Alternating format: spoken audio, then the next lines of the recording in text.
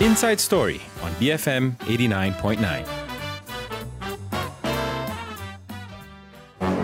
Hi, I'm Sharad Kuttan. Today marks one of the high points of the Chinese New Year festive season, the reunion dinner. For some, it's a time of mixed emotions. So we speak to a mental health clinician and family therapist to understand family dynamics and why it could be emotionally challenging for some. Let us know what you think. Do family reunions fill you with joy or anxiety? How do you cope?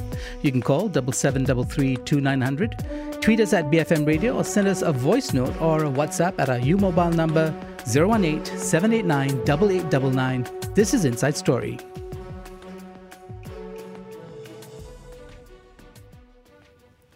It's 6:08. This is Inside Story. I'm Sharad Kuttan.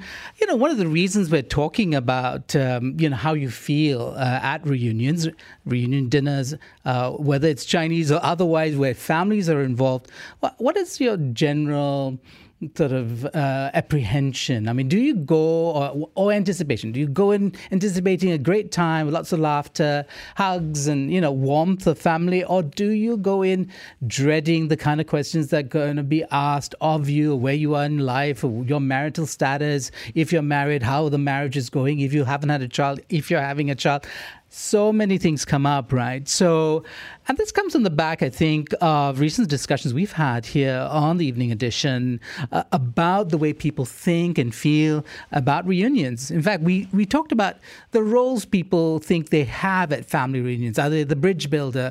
Are they the person that sings quietly to the corner and hopes they don't get noticed? Are you the kind of person who, is the entertainer? Because that's also a way of building bridges or calming frayed tempers. And so what kind of personality do you have in the context of a family reunion? We also talked about what people like and dislike about festive seasons. And, one of the things that does come out quite often, perhaps this is, deeply buried in our memories of as children and how we were treated, and family, gatherings that we had to go to we didn't like, or getting prodded and kissed and hugged with people that we didn't actually want to get hugged and kissed by, partly because we hadn't seen them for months or years. And so, there is a bit of the trauma, I think, of that comes into play. But also just, especially I think if you're a teenager, the family bonds start to loosen, and you develop all kinds of other interests, and other people become more interesting, your friends in particular. So family reunions coming together, it's been a topic that we've been discussing the last week or so. So let us know, do family reunions fill you with joy or anxiety? Perhaps a mix of both. And how do you cope? You can call us 7733-2900. You can tweet us at BFM Radio, send us a voice note or a WhatsApp at 018-789-8899. After this, we'll be speaking to David Hong. He's the founding director of Andolfi Family Therapy Center. He's going to help us think through the question of reunions and your feelings about them. Keep it here, BFM 89.9. Boleh for Malaysia. BFM 89.9, the business station. It's 6:12. You're listening to Inside Story. I'm Sharad Kuttan. We're talking about reunion dinners because tonight is the big moment, I think, when Chinese families get together, because it is Chinese New Year, or the eve of Chinese New Year. And it's a major, I think, not just a kind of social gathering, but it's also an emotional one, and one that perhaps comes with some fraught emotions. Now, to help us think through those emotions, we have David Hong. He's the founder, director of Andolfi Family Therapy Center. Welcome to the show, David. Thank you so much for joining us. You're welcome. 恭喜发财 to all the Chinese people in Malaysia. Yeah, Sydney Kuala to you. And you are in Sydney, I understand, and must be well into reunion dinner time there. Look, let's get a sense of you first, David. I understand you moved to Australia after some years growing up in Malaysia. How different or similar are Chinese New Year celebrations between our two countries? Well, obviously, Chinese New Year in Australia is a lot more low key compared to Chinese New Year in the Asian country like Singapore and Malaysia and all that. So the Chinese New Year in Australia tend to be focused in the city, in Chinatown. The positive things about what's happening in Australia is that there's a lot of Chinatown sprouting out everywhere. So there's a lot of celebration. The restaurants are all geared for the dragon dance and all these are happening. Unfortunately for myself, I've never quite subscribed to the festivities, you know. The main thing that I subscribe to is the family reunion dinner, which is actually tomorrow. So tomorrow I'll be meeting my three girls, my three adult daughters, my grandchildren and their partners. So that's been a family ritual, really. So family reunion dinner is really a ritual. It's a time for gathering, and food is a good thing, you know. So, David, it's interesting. I think we're of the same vintage, really. And you've seen perhaps, Chinese New Year as a whole, or, even reunion dinners transform over the last, 30, 40, 50 years of your life. What have you observed in terms of the way in which families, expect to communicate with each other or manage conflict in such a situation?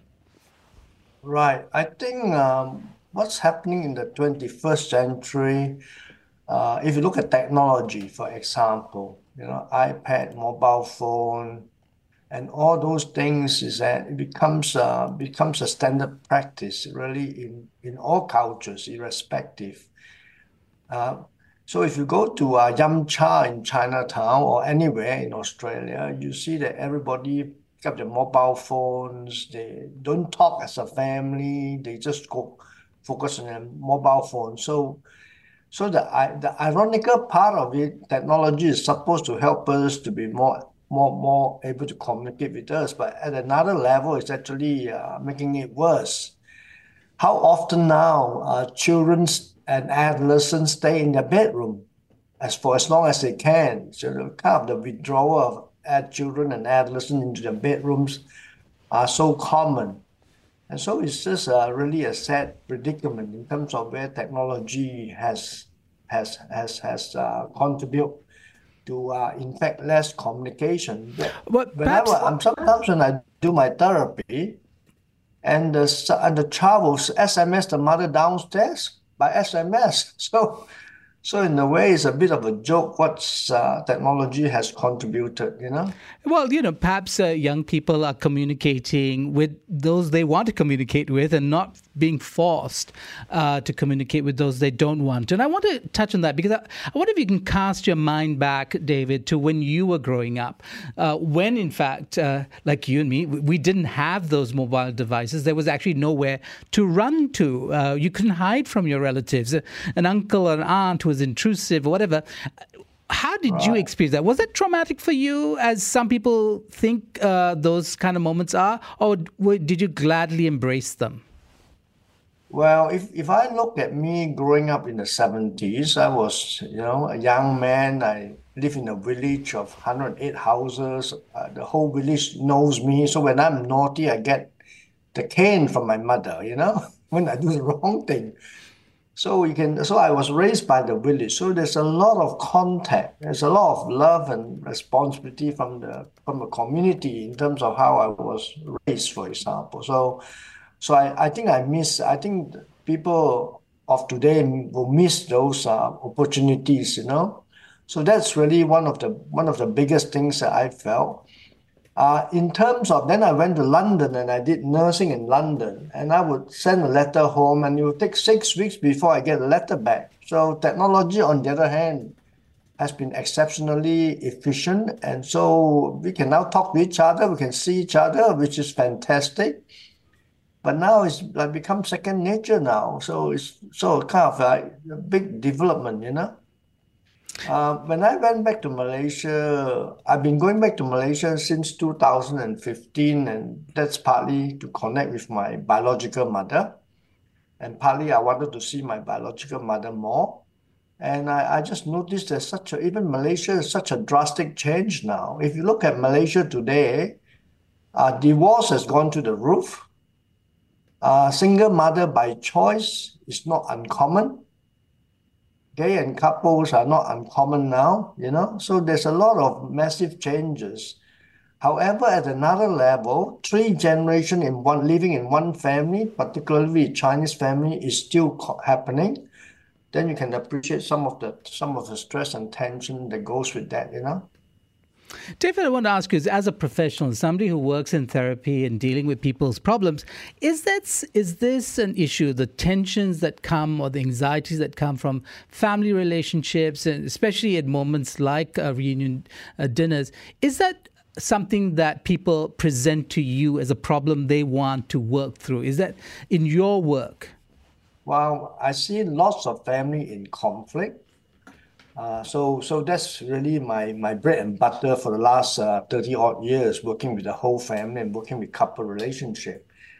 So sure, I think for sure that's happening. And then the other part that is kind of like happening is that the impact of that onto the person, people are more anxiety based, and so if there are conflicts in the family, it can be very anxiety provoking, very, very stressful. People might deliberately avoid family arrangement or family reunions, for example. And on top of that, if the anger comes from upstairs, which means that if the anger comes from multi-generational, so I like to work with 3 generations in the family system. So if there's anger or conflict unresolved upstairs with the parents and the grandparents, in my experience, it's not uncommon to get transmitted down to the lower generation. And what tells me then is that young people have not learned how to resolve the conflict because their parents are still at war. The parents are still at war with the grandparents. So when you have a reunion, it brings back all those unhappiness. So that can happen. So families are at war. That's why it's so difficult, so challenging, especially in reunion where you kind of like, in a way, have an expectation to attend because of the pressure from the values from your parents and all that, about reunion and things like that. But it can be exceptionally a stressful period. On precisely that point, I want to ask you about as it were, the idea of an Asian family, right? The ideal Asian family, the one, whether it's Chinese, Malay, Indian, whatever it is, of a respect for, elders, of a kind of decorum when it comes to dealing with elders or even younger people, if you're older, are against the reality, right? And so how has that changed? Did people keep and try to conform as much to the ideal and as they could? And is it today that people are actually less committed to those ideals and want to or have adopted a much more individualistic approach to life?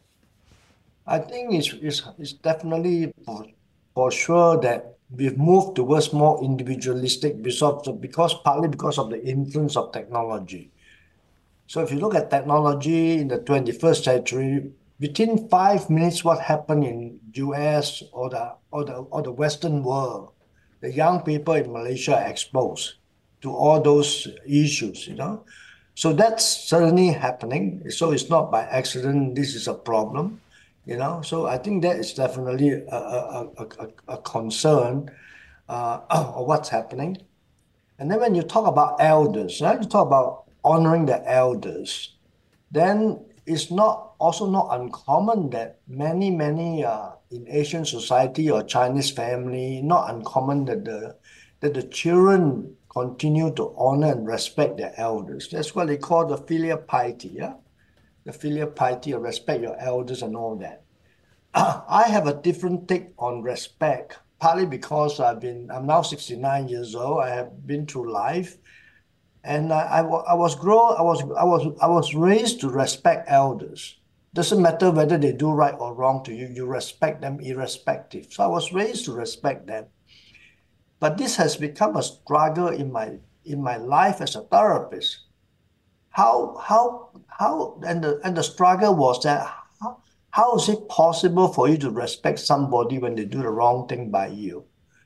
And I can remember I have an uncle that called me, you're stupid, stupid, stupid. So the vocabulary is that I'm not much good. Then I have an auntie that did the same thing, and I can remember how I become so angry. And I just exploded one day, and my auntie and my uncle stopped saying those things that put me down, right?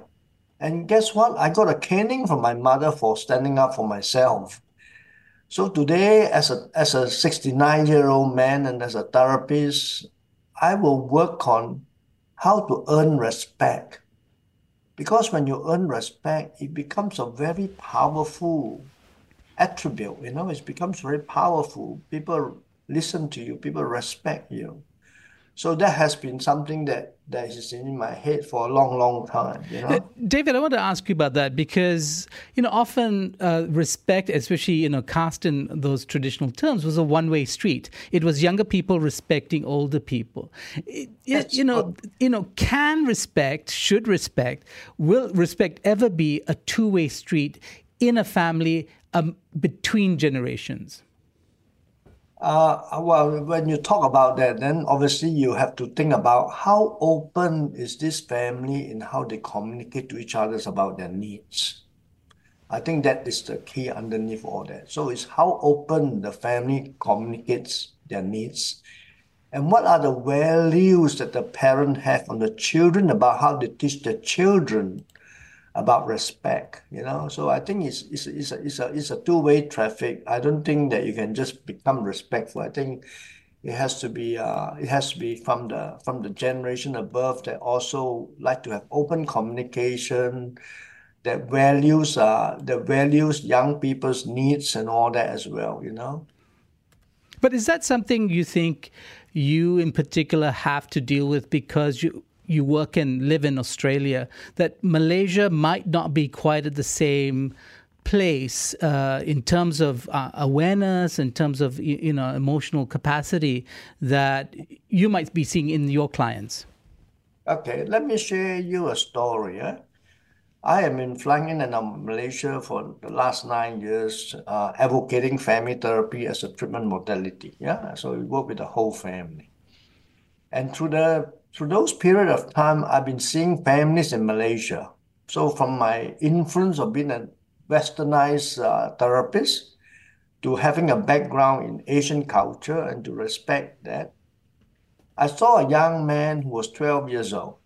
And he was a distressed young man. And his love was to be an artist. He was very good, very talented artist. But the parents couldn't respect his needs as a young man for his love and passion for art. So the parents have never subscribed to encouraging him about art. And I think it's also in the Malaysian society, it's an inherent bias towards being a lawyer, a doctor, and as an accountant, because that brings the bacon in and brings the dollars in and all that. And perhaps back in the early days of the 50s, that is quite a strong value system because money is something that we value and we learn how to work hard for. And so this father became a dream stealer and stole the son's dream of wanting to be an artist. And through the therapy, I realized that the father's dream of wanting to be an artist was also stolen by his own father. So this father has learned how to steal dreams because that's how his father teach him. And this young man was distressed and loved art, and the mother started to tear as well. And it was not until I did the therapy did the father rise to a challenge, bought him nice art paper, respect his wishes to be following the passion for art. And I think he became a happier child, and his quality of his art was so good. And the father has obviously a very social mouth and was able to convince the local condominium for the son to paint a wall mural. I mean, you're talking a wall mural, it's about 20 or 30 feet big. It's not like some small art paper. And the quality of the art was so good. And so who is to say that he's never going to be successful as an artist, So he has to find his way and learn that. So I'm not sure that answers your question well. Well, it does. And I actually want to get back to you after the break with the question about what was the breakthrough moment for the father? How did he deal with his disappointment and transform that into something like acceptance for his son, right? So we're going to do that after the news. We are talking with David Hong, who is the founding director of Andolfi Family Therapy Center. He's based in Sydney. We're discussing family reunions, whether they fill you with joy and anxiety, or how do you cope with them? You can call us 7733-2900. You can send us a voice note or WhatsApp at 018-789-8899 or tweet us at BFM Radio. Become fabulous millionaires. BFM 89.9. It's 6:37. You're listening to Inside Story. I'm Sharad Kuttan. We're talking about reunions, families, the dynamics within them, and perhaps the chance for healing, right? If that is, there is an opportunity, will that come with the sharing of food, or will it have to come through family therapy? So the person who's going to help us with that is David Hong, founding director of Andolfi Family Therapy Center. Before I go to David, I do want to remind you that you can join this conversation. The question to you is, do family reunions fill you with joy or anxiety? How do you cope? You can call 7733-2900, tweet us at BFM Radio, or send us a voice note or a WhatsApp at our number 018-789-8899. David, I did want to, and now that you can see me on cam, you know that I have as much hair as you do. I want to ask you, to kind of wrap up that story that you were telling us, that moment of transformation is what you described. But how difficult was it to get there? How did you get the father to realize that he himself had his dream stolen for him and that he needed to transform his relationship to his son? Okay. One of the things to appreciate that when you do therapy, inside the therapist's head is also about what questions that you can ask. What are the difficult questions that you can ask that will transform therapy? And when you ask the right question, it opens up all possibilities. And when I ask those questions, the father will probably have never considered that his own father was a dream stealer. So when I make that explicit, the mother starts to tear that his own husband has missed the opportunity of become who he wants to become. But to cut a long story short, this boy discovered through the own process of himself that he never really pursued art forever. This was like 12 years ago when I saw this family. And he chose to pursue a career of hotel management. So it's not our job to tell a child what they want to do. It's through their own process they discover what they want to pursue, So I always felt that I like to build dreams with young people. Okay, fascinating. I do want to come back to maybe, the thing that's top of mind when people think of reunion dinners, and we were talking about this last couple of days, really, what people disliked about festivities. And, for a lot of children, it's being dragged from, relative's house to relative's house, having to endure intrusive questions, unsolicited advice, unwanted confrontation, maybe even comparisons that are hurtful, right? What would you say to somebody who perhaps doesn't have a choice not to attend these things? How would you suggest they approach all these manner of communications that are going to come at them at a family reunion? Not only that, how often the children are compared among their cousins for their academic pursuits. And that is very stressful, especially some cousins are not so academically inclined. So it's very stressful. So how do you support or help the young people to manage this? Okay, it's very interestingly enough, Sharat, back about 10 or 15 years ago, I was asked to speak to reachout.com, which is a website for adolescents with mental health issues. And the topic was, how do I help families to survive Christmas reunion? So today's topic is not too dissimilar, you know. So one of the things I suppose you could do is to, number one, if it's too stressful, do the family have an exit plan? That's number one.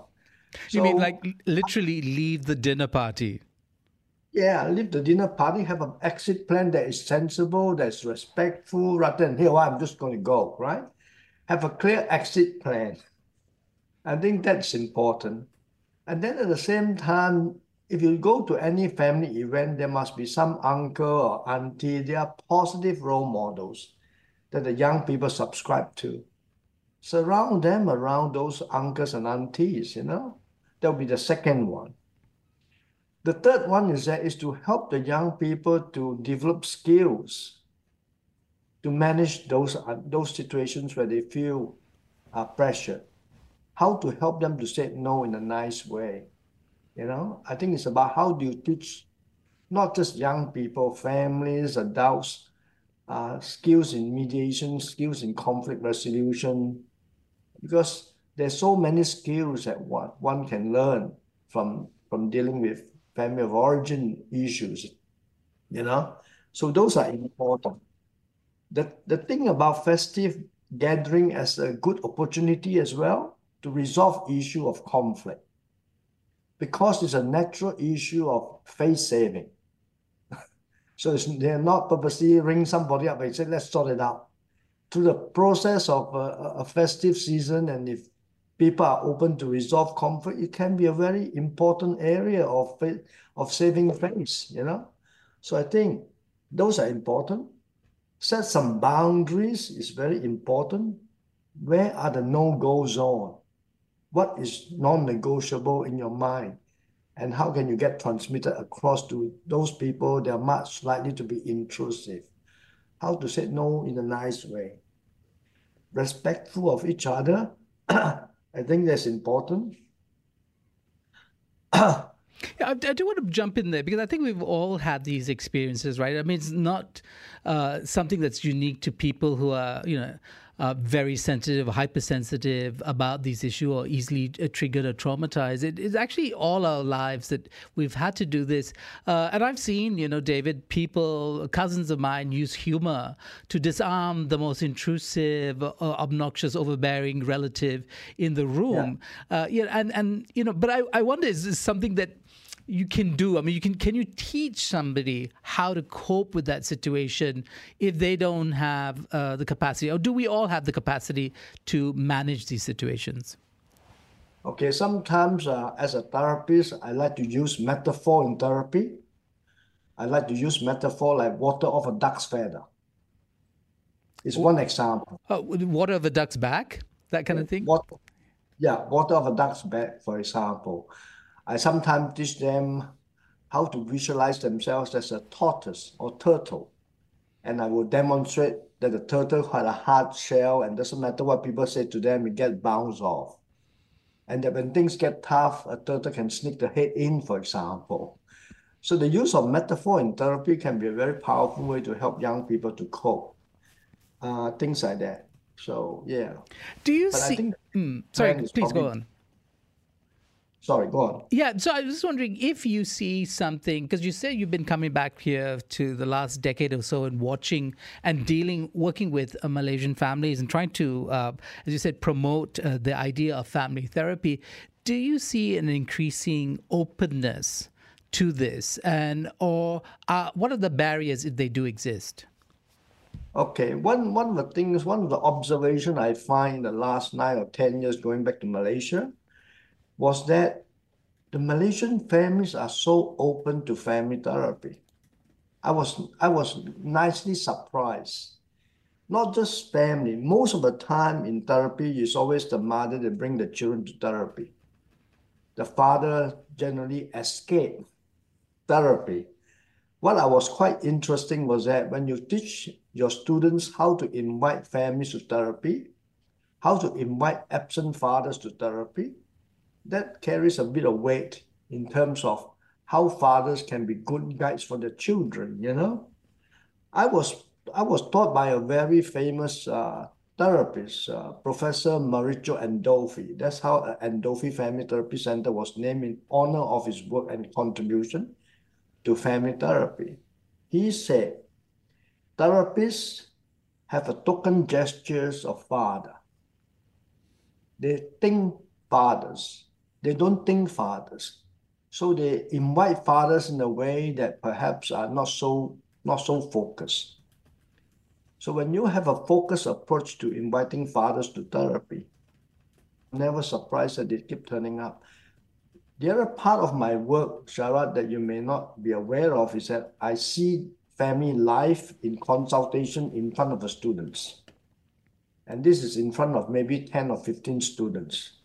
Even then, families come to therapy. It's how you promote what you're doing in therapy that makes sense, you know? So the fact that I conduct therapy in front of the students and the students can learn from how I conduct therapy, and the father or the parents and the children can see it's nothing so scary about therapy. It can be so powerful. And at the end, for the 10 or 15 students to be present, to be able to kind of like pinpoint some of the positive qualities of what come out in therapy is so powerful, you know. Yeah. So, David, because some people believe that food and the sharing of food is a form of therapy, and maybe one that predates, more modern techniques of and methodologies of therapy. What would you say? Because I want to kind of wrap this conversation up by making a more positive gesture towards the reunion dinner that many Malaysians are rushing to.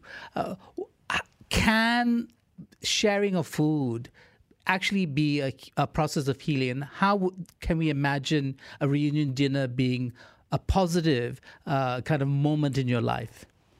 Of course. I think when you talk about food is very symbolic. Food is about nurturing. Food is about care. And food is about love. And I go back to history where I was working in Australia, and the whole family will come into therapy for 4 to 6 weeks, living in residence. And we will have mothers that are that don't have a lot of emotional capacity to meet the needs of their own children. But you could see that they pile the food up on the plate so much. So it's a way of them showing love to their children, So I can never appreciate so much that what food can contribute in terms of therapy. So that's one thing. Food is also a way of gathering. It's a form of gathering. So it's a good distraction. And you can perhaps, in a good atmosphere of fun, some difficult things can be shared. I think that's what why food is so important in reunions, Well, thank you very much, David, for a fascinating discussion, a look into what families and the opportunities, I think, that, the people who work in your field give to families to heal if there are problems within it and maybe achieve some sort of clarity for themselves. So thanks again for joining us, Sinyan Kwaila, to you there in Sydney. Thank you for the opportunity, and I'll catch you guys. Bye. That was David Hong, director of Andolfi Family Therapy Center. We're talking about reunion dinner. We're talking about, the anxiety or the joy of coming together, especially with loved ones, family, the people that you love to meet, and the people that you perhaps would rather avoid, but you are kind of forced into it because of the nature and structure of something like a family reunion. So tell us, do family reunions fill you with joy or anxiety, and how do you cope? You can call 7733 2900. You can send us a voice note or a WhatsApp at 018-789-8899 or tweet us at BFM Radio. You have been listening to a podcast from BFM 89.9, the business station. For more stories of the same kind, download the BFM app.